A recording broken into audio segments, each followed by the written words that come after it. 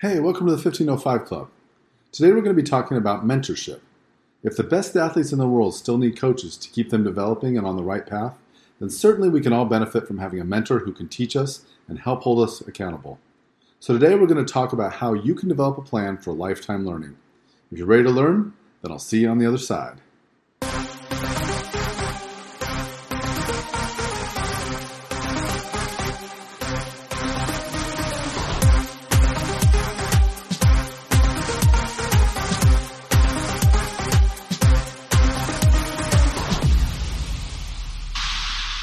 My first question for you is, who are you listening to?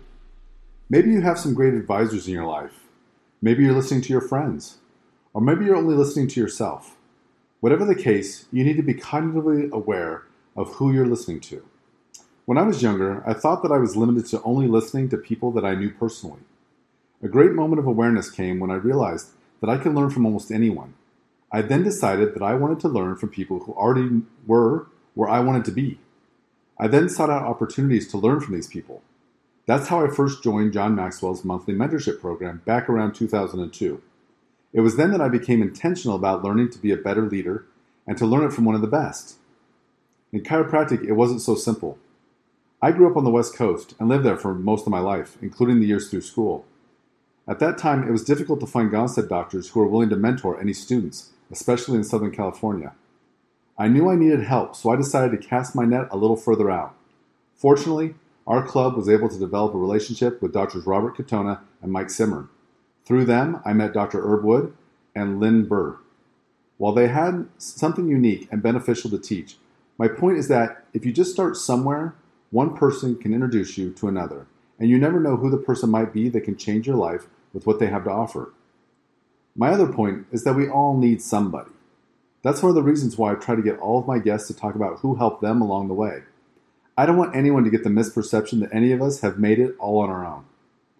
I eventually reached the point where I realized I shouldn't take criticism from anyone I wouldn't take advice from. And I wanted advice from people who already were where I wanted to be. I found that I could get this advice from three sources. The first source was great books, and that's why I'm such an avid reader to this day. It certainly hasn't always been that way. But once I made the decision to find great books and read them, the decision only got easier until it became a habit. I've been mentored by many wise and knowledgeable people whom I've never met.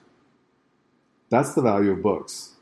The second source was through mentors, people of whom I could ask hard questions and receive thoughtful answers. These are the people I needed to help me get unstuck when my thinking was plateaued and I couldn't get past it on my own. The third source was through community. This is what happened at seminars. When two or more people that I highly respect are having a conversation, I just want to be a fly on the wall.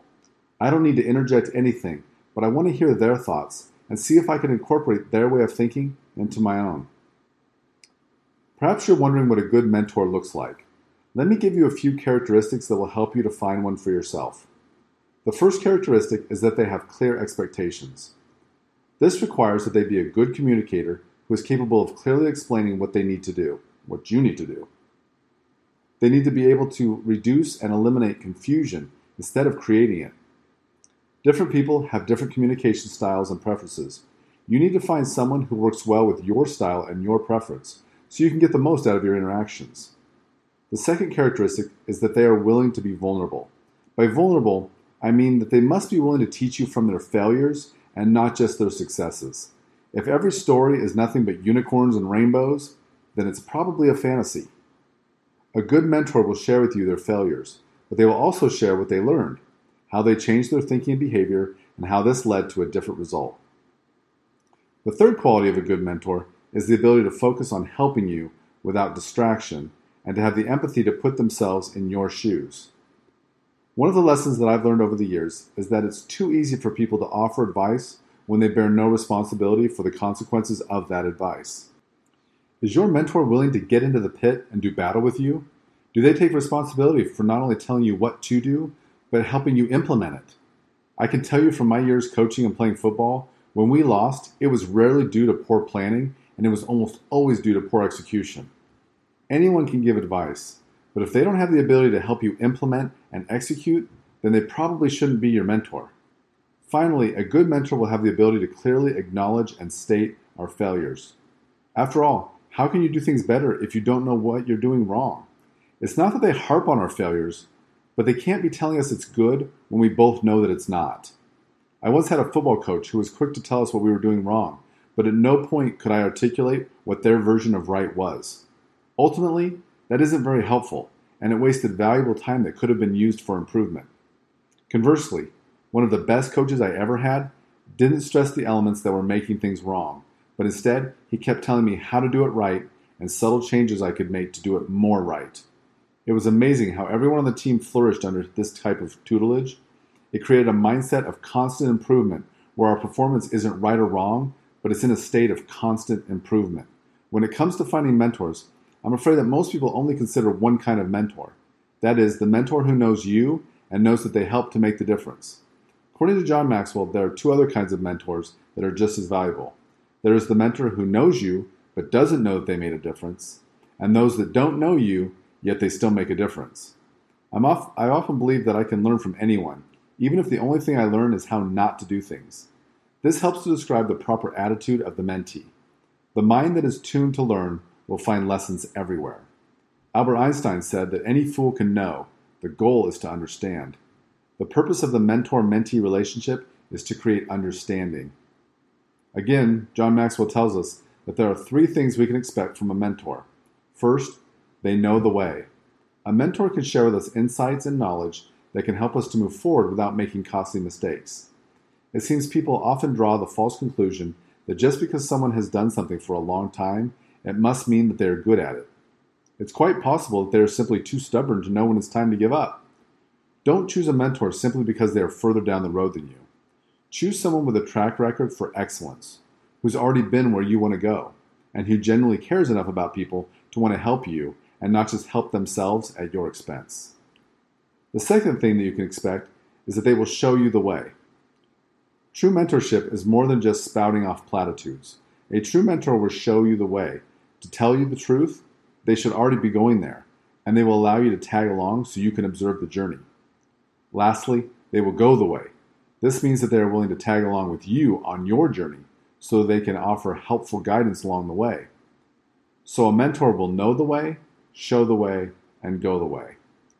For a mentor to do a great job, they need to be willing and able to communicate two things: how they did it wrong and how they got it right. The conversation will afford you the ability to learn twice.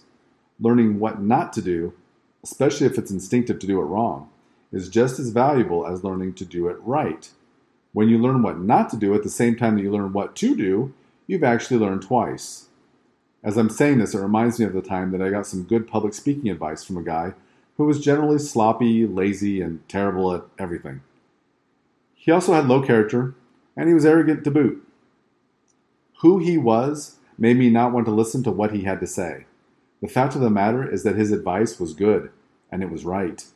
To this day, his advice helps me to avoid falling into a pitfall that I seem to fall into way too easily when I'm speaking in public. The point is, you can certainly learn from anyone, and they don't need to be an official mentor. This guy certainly was not my mentor, but he did teach me one very valuable thing. A true mentor should be able to do the same thing on a regular basis, and do it in a way that makes you actually want to hear what they have to say. One area of mentorship that's often overlooked is the level of expertise employed by the mentor. We obviously want someone who's further down the road than we are, but they need to be more than just a few steps ahead. I think of a friend of mine who was a professional river rafting whitewater guide. He hadn't just gone rafting a few times. The river he worked was one that he knew forward, backward, and upside down. As he would say, the way you handle a turn in the river or a change in current is to know what is coming and prepare and position the boat before you even get there. Because of his position in the boat, where he physically stood, and his knowledge of the river, every single person in the boat could refuse to paddle and he could still get them through with no problems. This is the kind of person that you want for a mentor, and for all the same reasons. Someone who has enough knowledge and experience to know what to do before the problem arises, and to take action early, knowing what is coming. Having talked about mentorship, I'd like to shift gears just a little and talk with you about the most important role that any mentor can fill. Think about the greatest in any sport: Michael Jordan, Wayne Gretzky, or even Mike Tyson. The one thing they all had in common is that they all still had a coach. You might even argue that for them to be successful, they needed the right coach. The biggest reason why we all need a coach is for the simple fact that we are all human. As humans, we try to stay focused, but we can then reach a point of focus fatigue, and we start to wander off course without even knowing it's happening. The role of the coach is to help us maintain our focus and to redirect us when we wander off course. Now, this is not something that we're fully incapable of doing on our own, but we may need to be taught how. I'd like to help you with this by reading an excerpt from a book. The book is The Inner Game of Tennis by Timothy Galway. As you might have guessed, this book actually has very little to do with tennis and more to do with mindset. This section is called The Meaning of Winning. The riddle of the meaning of competition didn't come clear to me until later, when I began to discover something about the nature of the will to win. The key insight into the meaning of winning occurred one day in the course of discussion with my father, who, as mentioned earlier, had introduced me to competition and had considered himself an avid competitor in the worlds of both sport and business. Many times previously we had argued about competition, with my taking the side that it was unhealthy and only brought out the worst in people. But this particular conversation transcended argument. I began by pointing to surfing as an example of a form of recreation which didn't involve one in competitiveness. Reflecting on this remark, Dad asks, "But don't surfers in fact compete against the waves they ride? Don't they avoid the strength of the wave and exploit its weaknesses?" "Yes, but they're not competing against any person. They're not trying to beat anyone," I replied. "No, but they are trying to make it to the beach, aren't they?" "Yes, but the real point for the surfer is to get into the flow of the wave and perhaps to achieve oneness with it." But then it hit me. Dad was right. The surfer does want to ride the wave to the beach, yet he waits in the ocean for the biggest wave to come along that he thinks he can handle. If he just wanted to be in the flow, he could do that on a medium-sized wave. Why does the surfer wait for the big wave? The answer was simple, and it unraveled the confusion that surrounded the true nature of competition. The surfer waits for the big wave because he values the challenge it presents. He values the obstacles the wave puts between him and his goal of riding the wave to the beach. Why? Because it is those very obstacles, the size and churning power of the wave, which draw from the surfer his greatest effort. It is only against the big waves that he is required to use all his skill, all his courage, and concentration to overcome. Only then can he realize the true limits of his capacities. At that point, he often attains his peak. In other words, the more challenging the obstacle he faces, the greater the opportunity for the surfer to discover and extend his true potential. The potential may have always been within him, but until it is manifested in action, it remains a secret hidden from himself. The obstacles are a very necessary ingredient to this process of self-discovery. Note that the surfer in this example is not out to prove himself. He's not out to show himself or the world how great he is, but is simply involved in the exploration of his latent capacities.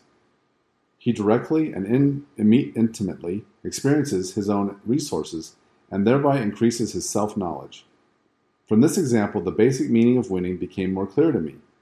Winning is overcoming obstacles to reach a goal, but the value in winning is only as great as the value of the goal reached. Reaching the goal itself may not be as valuable as the experience that can come in making a supreme effort to overcome the obstacles involved. The process can be more rewarding than the victory itself. Once one recognizes the value of having difficult obstacles to overcome, it is a simple matter to see the true benefit that can be gained from competitive sports. In tennis, who is it that provides a person with the obstacles he needs in order to experience his highest limits? His opponent, of course. Then is your opponent a friend or an enemy? He's a friend to the extent that he does his best to make things difficult for you. Only by playing the role of your enemy does he become your true friend. Only by competing with you does he in fact cooperate. No one wants to stand around on the court waiting for the big wave. In this use of competition, it is the duty of your opponent to create the greatest possible difficulties for you, just as it is yours to try to create obstacles for him. Only by doing this do you give each other the opportunity to find out what heights each can rise. So I arrived at the startling conclusion that true competition is identical with true cooperation. Each player tries his hardest to defeat the other, but in this use of competition, it isn't the other person we are defeating. It is simply a matter of overcoming the obstacles he presents. In true competition, no person is defeated. Both players benefit by their efforts to overcome the obstacles presented by the other. Like two bulls butting their heads against one another, both grow stronger, and each participates in the development of the other. This attitude can make a lot of changes in the way you approach a tennis match. In the first place, instead of hoping your opponent is going to double fault, you actually wish that he'll get his first serve in. This desire for the ball to land inside the line helps you to achieve a better mental state for returning it. You tend to react faster and move better, and by doing so, you make it more challenging for your opponent. You tend to build confidence in your opponent as well as in yourself, and this greatly aids your sense of anticipation.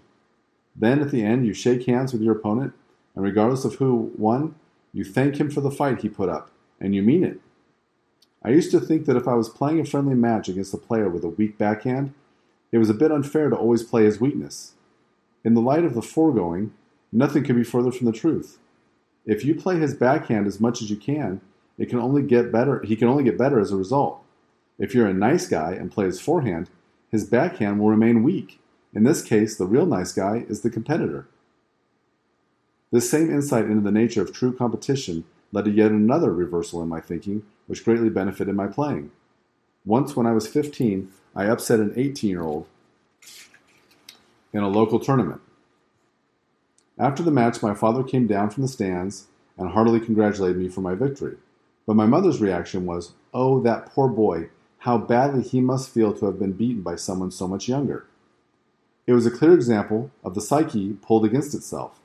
I felt pride and guilt simultaneously, until I realized the purpose of the competition. I never felt really happy about defeating someone, and mentally I had my hardest time playing well when I was near victory. I have found this to be true with many players, especially when on the verge of an upset. One cause of the uptightness experienced at these times is based on the false notion about competition. If I assume that I am making myself more worthy of respect by winning, then I must believe consciously or unconsciously that by defeating someone, I am making him less worthy of respect. I can't go up without pushing someone else down. This belief involves us in a needless sense of guilt. You don't have to become a killer to be a winner. You merely have to realize that killing is not the name of the game. Today I play every point to win. It's simple and it's good. I don't worry about winning or losing the match, but whether or not I'm making the maximum effort during every point because I realize that that is where the true value lies. Maximum effort does not mean the super exertion of self-won. It means concentration, determination, and trusting your body to let it happen. It means maximum physical and mental effort. Again, competition and cooperation become one. The difference between being concerned about winning and being concerned about making the effort to win may seem subtle, but in the effect, there is a great difference. When I'm concerned only about winning, I'm caring about something that I can't wholly control. Whether I win or lose the external game is a result of my opponent's skill and effort as well as my own. When one is emotionally attached to results that he can't control, he tends to become anxious and then try too hard. But one can control the effort he puts into winning. One can always do the best he can at any given moment. Since it's impossible to feel anxiety about an event that one can control, the mere awareness that you are using maximum effort to win each point will carry you past the problem of anxiety. As a result, the energy which would otherwise have gone into the anxiety and its consequences can then be utilized in one's effort to win the point. In this way, one's chances of winning the outer game are maximized. Thus, for the player of the inner game, it is the moment-by-moment effort to let go and to stay centered in the here and now action which offers the real winning and losing. And this game never ends. One final word of caution. It is said that all great things are achieved by great effort. Although I believe that is true, it is not necessarily true that all great effort leads to greatness. A very wise person once told me, when it comes to overcoming obstacles, there are three kinds of people. The first kind sees most obstacles as insurmountable and walks away. The second kind sees an obstacle and says, "I can overcome it," and starts to dig under, climb over, or blast through it. The third type of person, before deciding to overcome the obstacle, tries to find a viewpoint where what is on the other side of the obstacle can be seen. Then, only if the reward is worth the effort, does he attempt to overcome the obstacle. I wanted to share this short excerpt with you because this realization is where I began to see real improvement. I'm a competitive person, and I'm both driven and challenged by competition. It's easy to get misguided into thinking that we are competing against other chiropractors or even worse, competing against medical doctors. One day I realized that wasn't the case. I was competing against my patient's body that had gone rogue. The challenge then was twofold. Could I actually find the problem, and could I fix it quickly? The challenge was much more like surfing than I had ever imagined. Once I had this realization, and I didn't have to worry about a potential loser who might be a poor sport, I knew I could commit myself to mastery, driven by this need to compete with every body that walked in the door. This is also the reason why I'm now so willing to help anyone to achieve their highest level ability. It isn't about them competing against me or me against them, because it's about them learning to compete at a high level against every body that walks in their door. If you take nothing else away from this topic today, I hope you can take away a solid understanding that competitiveness is not only good, but also productive, but only when we understand that our only competition is the obstacles that are placed in front of us. The idea of mentoring is very important to me. The Life University Gonstead Club has started what they call the Gonstead Global Mentorship Program. If you're not aware of this, you can find it on Facebook under that name. If you're a student, fill out the student form and they will match you with someone who can begin to mentor you. If you're a doctor and you have something to give, go to the same place and fill out the doctor survey. They will match you with someone and you can begin to pour into someone else's life, career, and success. My only caution is that you should not give advice you aren't willing to take accountability for. For mentorship to work, both sides need to be able to hold the other accountable. That is definitely not a one-way street. I hope you found this podcast to be a valuable source of mentorship where you gain access to learning from people you might not have access to on your own. In addition to the podcast, the 1505 Club has a YouTube channel. Don't get too excited yet. There isn't anything on there. But I'm in the process of putting together some whiteboard videos that I think you will find helpful. Just know that there are many of us who are committed to making the next generation of Gonstead chiropractors the best generation yet. If you need help, please reach out because someone will be willing to help you. Well, I hope you learned something valuable today. And as always, I hope you have the very best week possible. And I'll see you again next time.